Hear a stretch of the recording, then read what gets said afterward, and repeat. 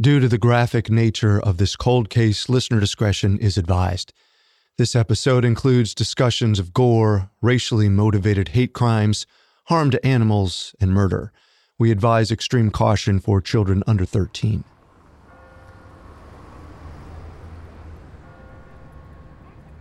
Griffin, Georgia is a mid-sized city about 45 minutes south of Atlanta. In 1983, the downtown area feels suburban. There's a successful textile mill, a large courthouse, and a bustling community college. But further out, concrete streets are replaced by winding country roads. Small family-owned farms still operate. It's not quite rural, but fields and forests make it easy to forget how close you are to the city. That October, a group of young boys are on the outskirts of Griffin, hunting squirrels. They cross through a field to a wooded spot that's dotted with oak trees. Their eyes scan the branches for bushy tails, then land on a scene they can barely comprehend. There's blood everywhere. Tire tracks, broken branches. In the center of it all, a man's mutilated body lies on the ground. The boys know there must have been a struggle here, a brutal, chaotic, terrifying fight. But now, the woods are deathly quiet.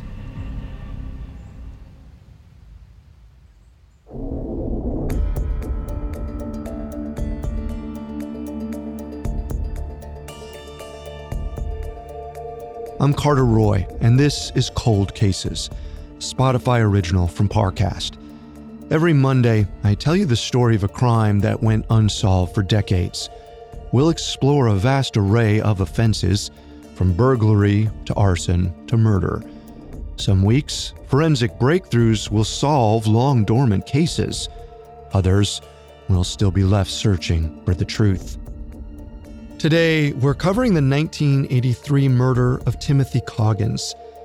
His tragic death exposed the racism that divided a Georgia town, and it would take over 30 years before a white sheriff reckoned with his own department's violent history, and Timothy's family had a chance to get justice.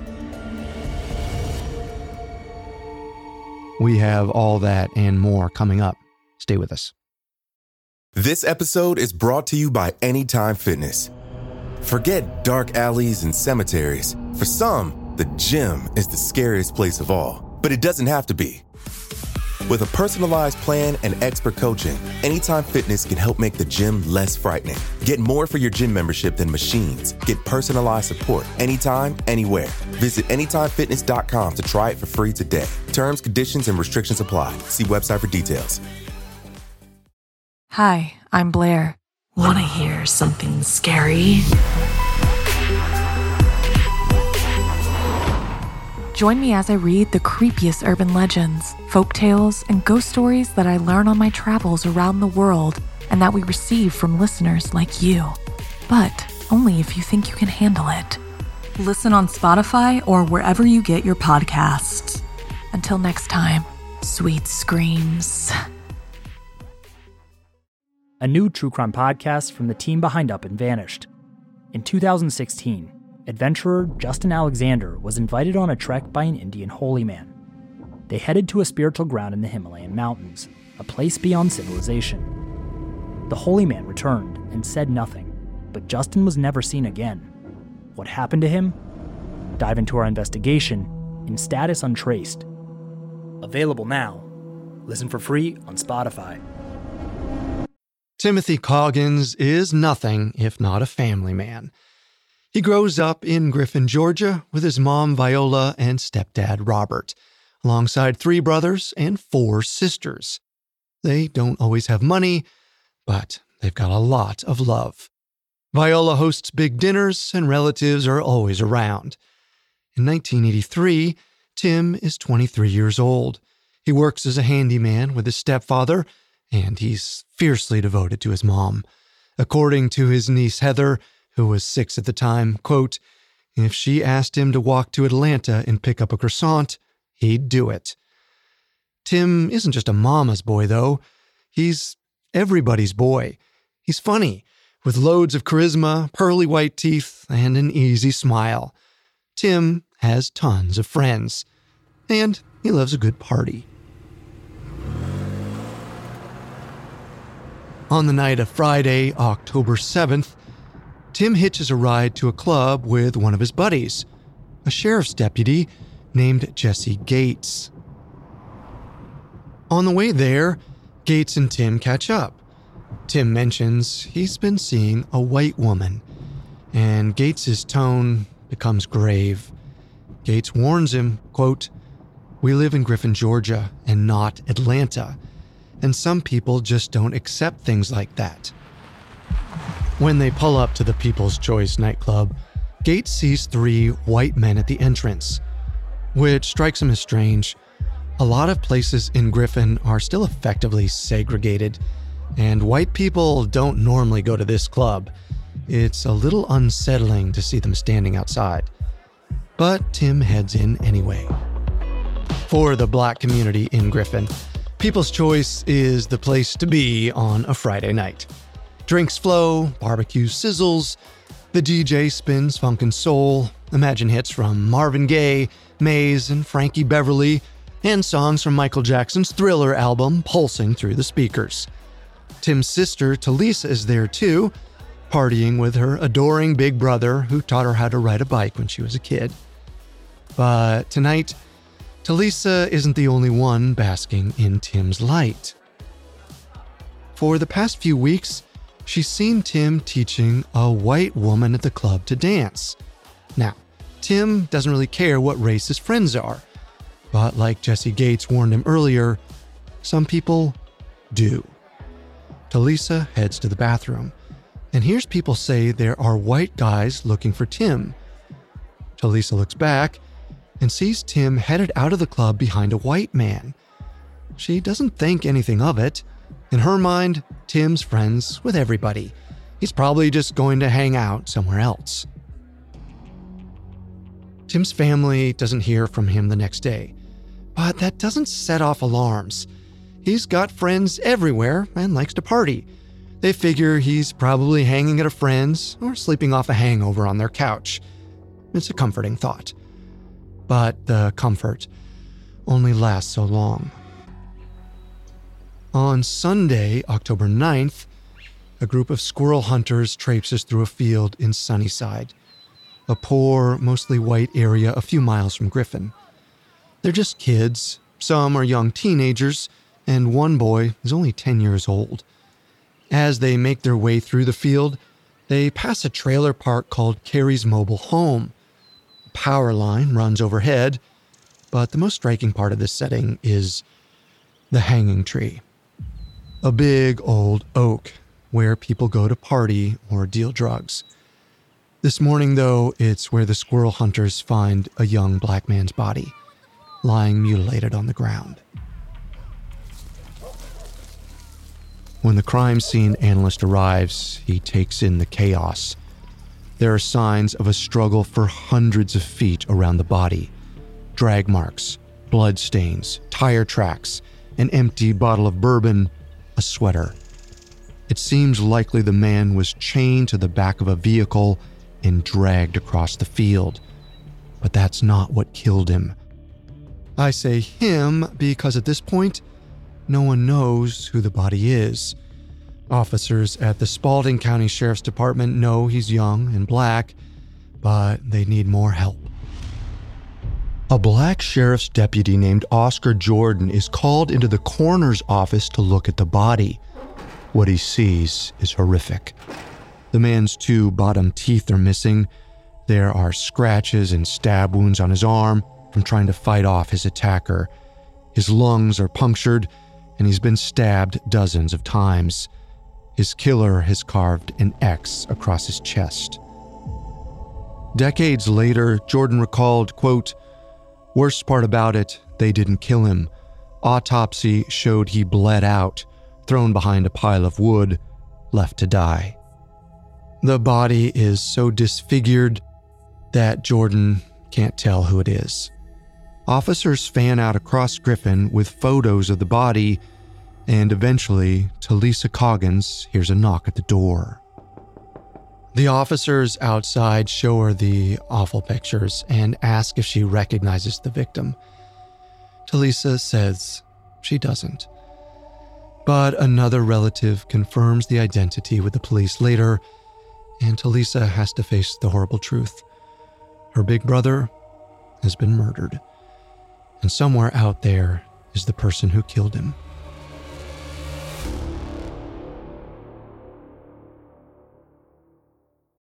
This episode is brought to you by Anytime Fitness.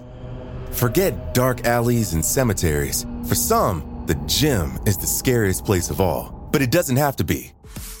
With a personalized plan and expert coaching, Anytime Fitness can help make the gym less frightening. Get more for your gym membership than machines. Get personalized support anytime, anywhere. Visit AnytimeFitness.com to try it for free today. Terms, conditions, and restrictions apply. See website for details. Timothy Coggins' burial is a closed casket affair.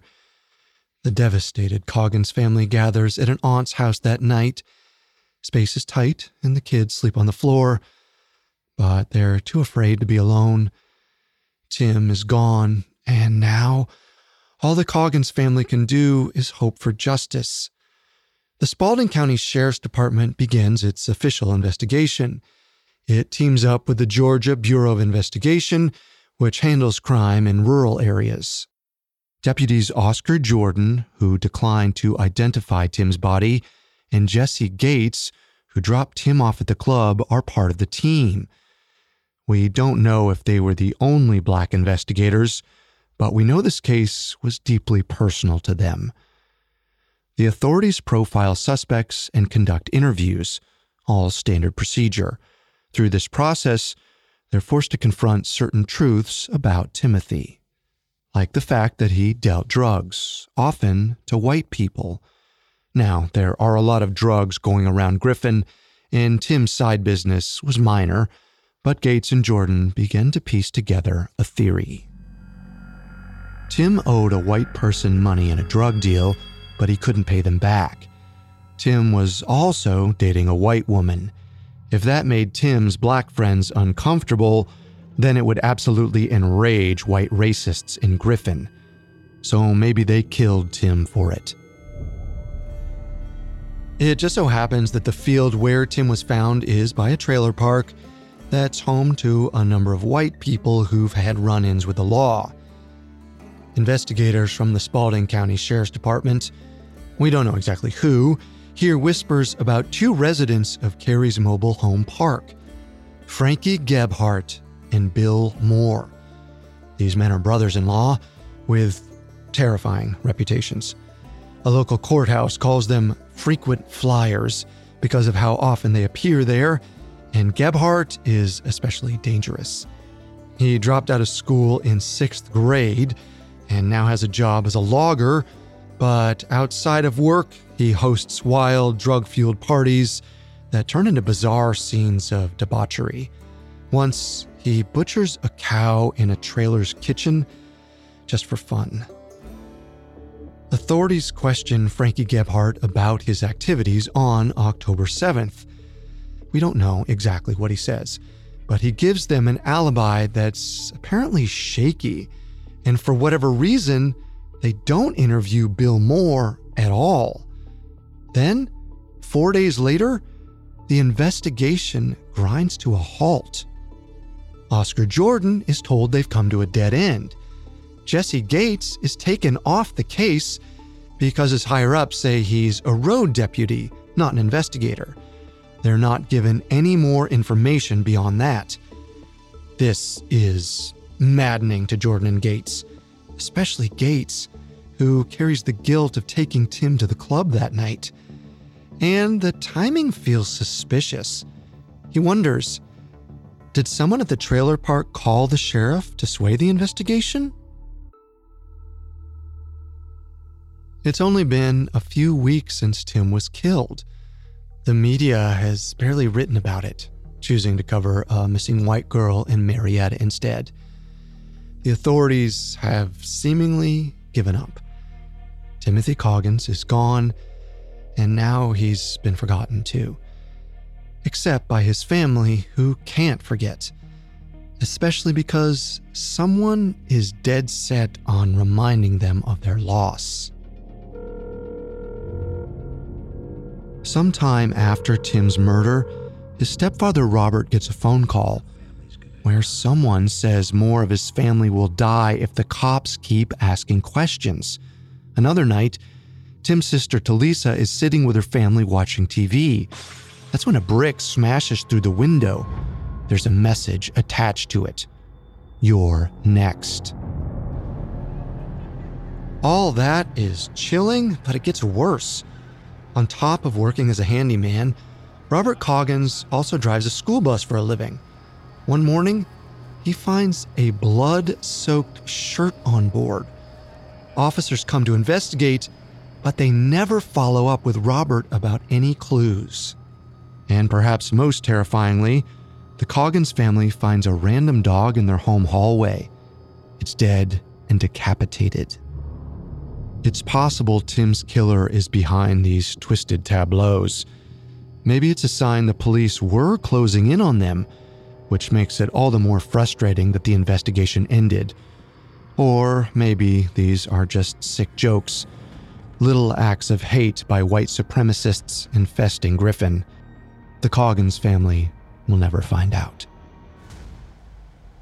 They'll never get to honor Tim properly either.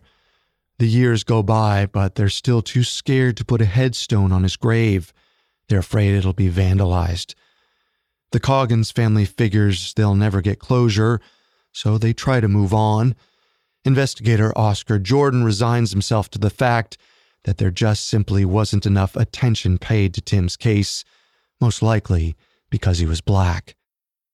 The unsolved case goes cold. 33 years go by. And then, something strange happens. It's February 2016 now, and Tim's mother, Viola, is dying. Her diabetes has led to kidney failure, and she's in the hospital, barely able to eat. Tim's sister Talisa, now in her early 50s, is taking care of her, playing Viola's favorite gospel songs to ease her pain.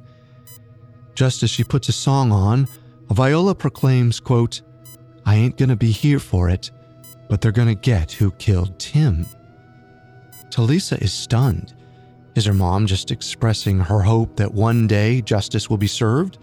Is it a prophecy, or just the ramblings of a dying woman? It may as well have been a prophecy, because Viola died on February 23rd. And 1 year later, the Coggins family hears from the district attorney's office. They're reopening the case because they know who killed Tim. Every 6 months, the Georgia Bureau of Investigation, or the GBI, scans through all its unsolved cases, no matter how cold. These cold cases are reassigned to new investigators who might catch something old ones hadn't. That's how Tim's case file ends up with Special Agent Jared Coleman, who's only 2 years into his job. Coleman scans through the thin file. Some evidence has gone missing. The only bits left are Tim's jeans and underwear. But he sees the notes about Frankie Gebhardt and Bill Moore, the brothers-in-law from the trailer park near where Tim was killed. He wonders, why did authorities barely investigate them in 1983? And why hasn't anyone paid attention to a clue from 2007 from one of the people who found Tim's body? Back in 1983, Christopher Vaughn was the 10-year-old boy who went off squirrel hunting and found a corpse. He lived at or near the trailer park where Gebhardt and Moore lived, and it seems that he followed their footsteps into a life of crime. By 2007, Vaughn was serving time for child molestation and felony charges. He'd written to the GBI, claiming to have heard a confession from Gebhardt himself about his involvement in Timothy's murder. Why would the GBI ignore that? It's possible they were skeptical.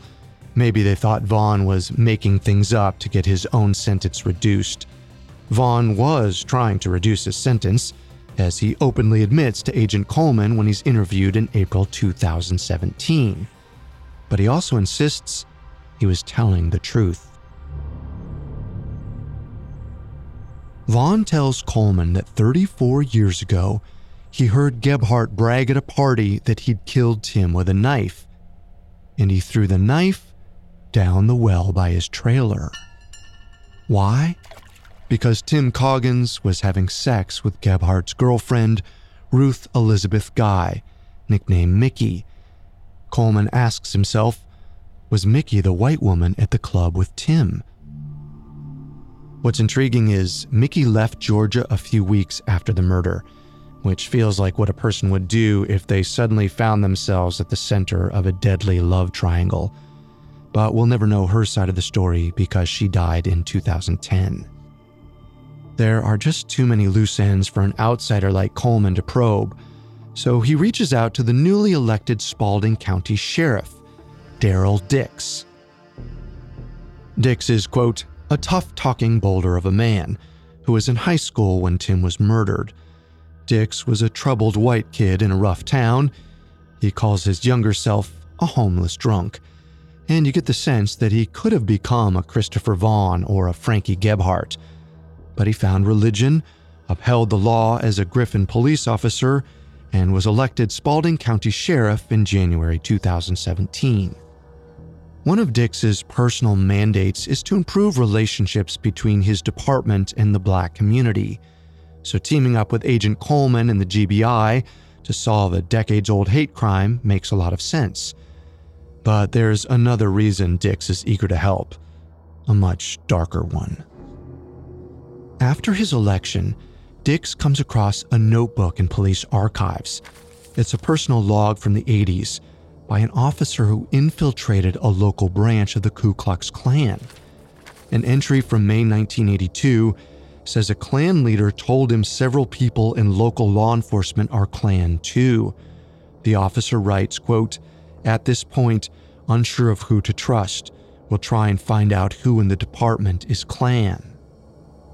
Now Dix wonders, was the Coggins investigation purposefully botched by white supremacists hiding in his own department?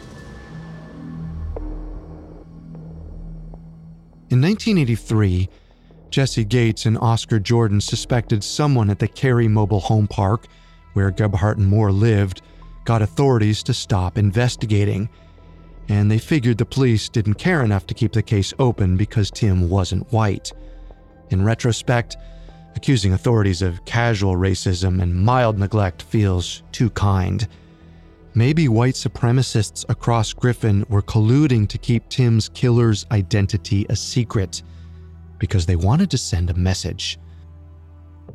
Now, Dix is determined to right the wrongs within his own department. He assigns a deputy to work alongside GBI agent Jared Coleman and asks them both to find out exactly what happened to Timothy Coggins. By this point, GBI agent Coleman is completely convinced this case boils down to race, and goes so far as to call Tim's murder a lynching. That's not a term to throw around lightly. A lynching is the public killing of someone who hasn't been tried in a court of law. And in the 19th and 20th centuries, thousands of Black Americans were lynched. A study by the Equal Justice Institute says over a quarter of those lynched were Black men accused of being involved with white women. Locals are interviewed about Gebhardt and Moore again. This time, Coleman finds out the two men have apparently been bragging about the murder for years, since they believe they were, quote, protecting the white race from Black people. According to one witness, Moore reportedly even said that he, quote, missed the good old days when you could kill a Black man for no reason. At this point, there are several people who corroborate Christopher Vaughn's story. Gebhardt and Moore killed Tim, and they're proud of it too. But when Coleman questions Moore, he says he's never heard of Tim. It's clearly a lie. Now, Coleman has to do his due diligence and talk to Gebhardt too. In a dark twist, Gebhardt is already in jail on sexual assault charges. When Coleman visits him, he plays dumb, just like Moore. Coleman probes further and asks, did he throw the murder weapon in the well on his property? Gebhardt snaps, quote, well, y'all come out there and dig my well up. And soon, that's exactly what happens. In mid-2017, Spalding County Sheriff Daryl Dix tells the media they're close to making an arrest in the Timothy Coggins murder. They just need more people to come forward with information that can help nail the perp. The reality is, he's stretching the truth. All investigators have are rumors. There's a serious lack of physical evidence because most of the evidence collected in the 1983 crime scene has been lost, like hair samples from Tim's jeans or the bourbon bottle found in the field. Tim was killed a few years before DNA profiling was common. If evidence had been preserved, it would have been much easier to try to match any DNA to Gebhardt and Moore. But the evidence was lost, either by neglect or a purposeful effort by police to botch the investigation. All Dix can rely on now is more hearsay, and he needs as many witnesses as he can find. Luckily, his exaggeration to the media pays off. A man comes forward to say that back in the 80s, Gebhardt told him he'd chained Tim to the truck and Moore was the one who stabbed him. And a woman says when she managed the trailer park where the two men lived, she may have heard about them plotting the murder. Shirley Sisk reveals that Brenda Moore, Bill Moore's sister and Gebhardt's wife, once said, quote, "I'm telling you, he's going to kill him. They're going to tie him up and they're going to drag him with a car or truck." Sisk says Brenda was drunk at the time, so she wasn't sure she could believe her. Maybe that's true. Or maybe she knew about the killing, but never revealed it to the police because she was scared. Or because she didn't think killing Tim was a bad thing. We can't know for sure, but regardless, Dix's risk works out in his favor. In October 2017, he's able to charge Moore and Gebhardt with concealing a death, aggravated assault, aggravated battery, murder, and felony murder. In a heartening turn, Sheriff Dix deputizes Oscar Jordan, the black investigator who tried to identify Tim's body. Jordan was able to take part in the arrest, and Dix later gifts him a pair of handcuffs they used. Jordan cries upon receiving the cuffs, but Dix reassures him, quote, "You've waited 34 years for this. You've earned them." Of course, this is a symbolic act, just like Frankie Gebhardt's arrest. He was already in jail on different charges, so he was paraded outside in his jumpsuit, arrested again, then taken back inside. It's darkly funny, but it also makes sense. With a lack of physical evidence, investigators have to make this a public, emotional process to remind people, and a jury, that this arrest is a big deal. A stand against systemic racism, a way to right a decades-old wrong. Bill Moore takes a manslaughter plea deal to avoid a trial, and in 2018, he's given 20 years in prison and 10 years of probation. In contrast, Frank Gebhardt is set to go on trial. The state of Georgia has dozens of stories about him admitting to the crime, but they don't have any physical evidence to prove their case. That makes prosecutor Marie Broder very anxious. At first glance, Broder doesn't seem like the ideal pick to bring justice to the Coggins family. The chief assistant DA for the Griffin Judicial Circuit is 34 years old. She wasn't even born when Tim was murdered. But she does know how trauma can change a family. She went to law school because when she was young, her uncle was killed, stabbed multiple times. Her family wasn't happy with how the judicial process played out, and Broder became a prosecutor to try to help others. Broder's known as a smart, aggressive, and passionate prosecutor, and she isn't satisfied with the scant physical evidence. It's no way to win a case. But witnesses keep mentioning the well on Frankie Gebhardt's property, where he allegedly threw a weapon. If they can find anything in the well to connect him to the murder, it would be a game changer. Digging up the well isn't feasible because it would endanger the surrounding property. But Marie isn't going to let that stop her. It's time to bring in the big guns, or the big hose. Broder arranges for a hydrovac to come to the trailer park. It's the first time this system has been used in Georgia. After a jet of water liquefies the soil in the well, a high-volume vacuum sucks up the dirt, which will be dumped and sifted through for evidence. It's nerve-wracking for Broder. She can't see what's being excavated, and she won't be able to for a while.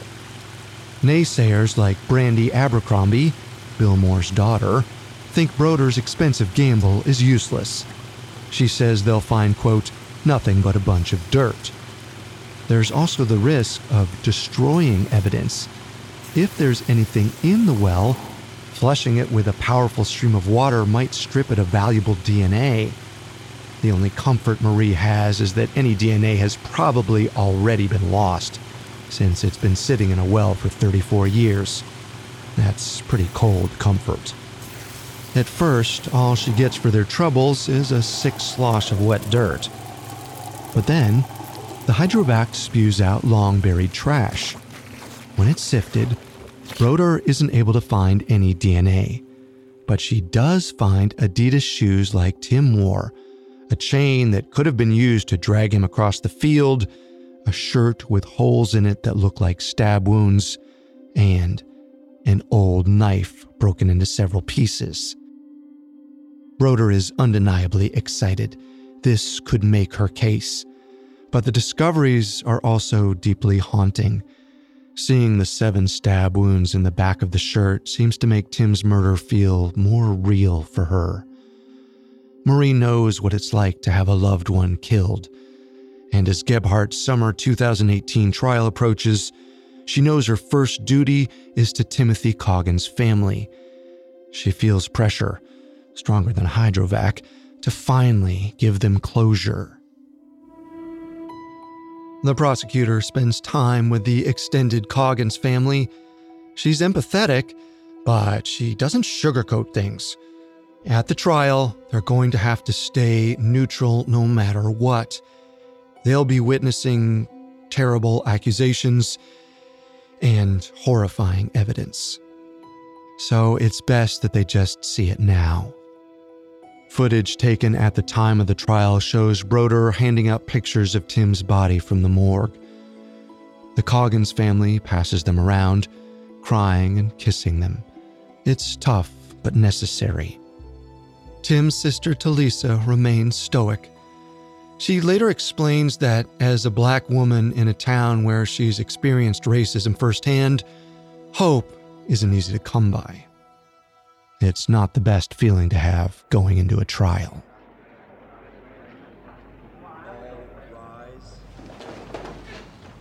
The trial, presided over by a white judge, only lasts a week, but it's a difficult one for everyone in the courtroom. The Coggins family is forced to relive their worst nightmare. Bill Moore's daughter, Brandy, was once sure this case was nonsense, but even she's coming to terms with the fact that her father was a monster.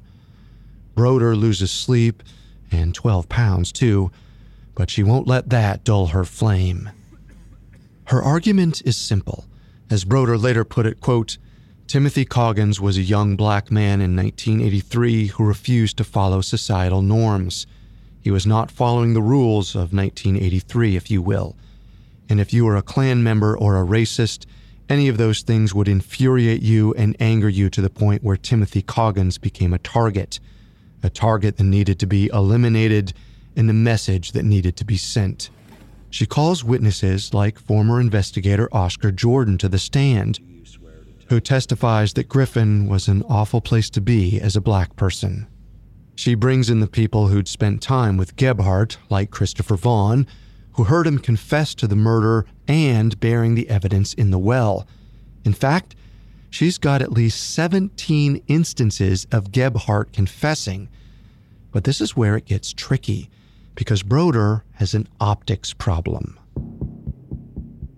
Pretty much every person she calls upon has a criminal record. She's trying to find justice for a hate crime, but she's inviting child molesters and white supremacists to the stand. There's a risk the jury will find them untrustworthy. Broder was aware. Leading up to the trial, she joked, quote, We don't choose the witnesses to come in here and testify. I've never had a murder trial that consisted of preachers, deacons, whatever you want to say, nuns. I would love that. That'd be great. But there are no nuns waiting in the wings. Just people who might be as despicable as Gebhardt himself. Larkin Lee, Gebhardt's attorney, seizes upon this fact with a vengeance. He says in his closing argument, quote, "It's just trash. That's what those witnesses amount to. That's what all your jailhouse witnesses amount to is just trash. The same thing that was found in the well." He thinks the well evidence is the least he's seen against any defendant ever. He'll later say Gebhardt is a, quote, "poster boy for atonement," and the prosecution is trying to win a symbolic battle against racism using him as a pawn. Marie Broder's team does rely on passion over evidence, but their fury is a righteous one. One of her prosecutors pleads with the jury, quote, "This crime screams anger, it screams hatred, but make it scream justice." Ultimately, the jury finds Frankie Gebhardt guilty of malice murder, felony murder, aggravated assault, aggravated battery, and concealing a death. While the evidence was slight, Marie Broder's passion paid off. Ryan McMahon, the foreman, says that the prosecution just had a much better story. Gebhardt gets life in prison plus 30 years. And when he's sentenced, Judge Sams adds, quote, "And hopefully, sir, you have stabbed your last victim."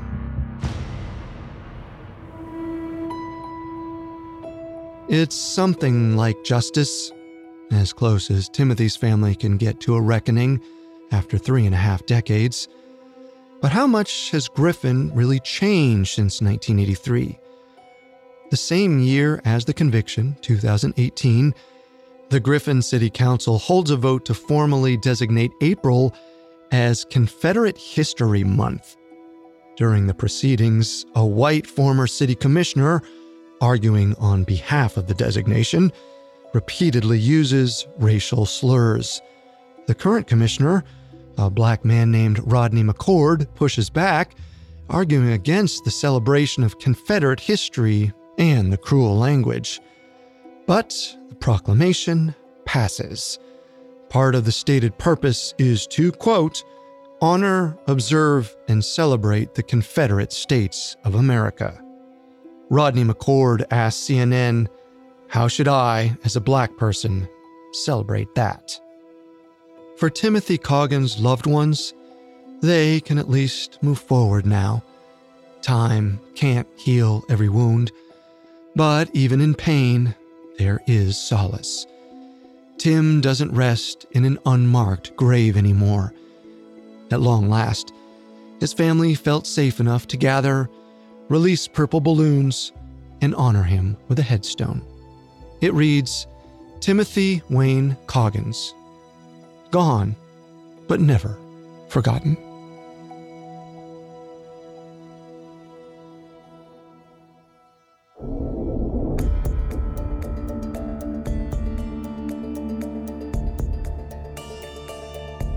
Thanks again for listening. We'll be back next time with another cold case. For more information on the murder of Timothy Coggins, amongst the many sources we used, we found the docuseries In the Cold Dark Night to be extremely helpful to our research. You can find all episodes of Cold Cases and all other Spotify originals from Parcast for free on Spotify. We'll see you next time. Cold Cases is a Spotify original from Parcast, with executive producers Max Cutler and Drew Cole. Our head of programming is Julian Boireau. This show is developed by Mickey Taylor. Our supervising sound designer is Russell Nash, with Nick Johnson as our head of production, Ryan O'Leary-Jones is our supervising editor, and Derek Jennings is our writing lead. This episode of Cold Cases was written by Amin Osman, edited by Karis Allen and Giles Hofseth, fact-checked by Haley Milliken, researched by Mickey Taylor, with sound design by Russell Nash, and produced by Aaron Larson. I'm Carter Roy.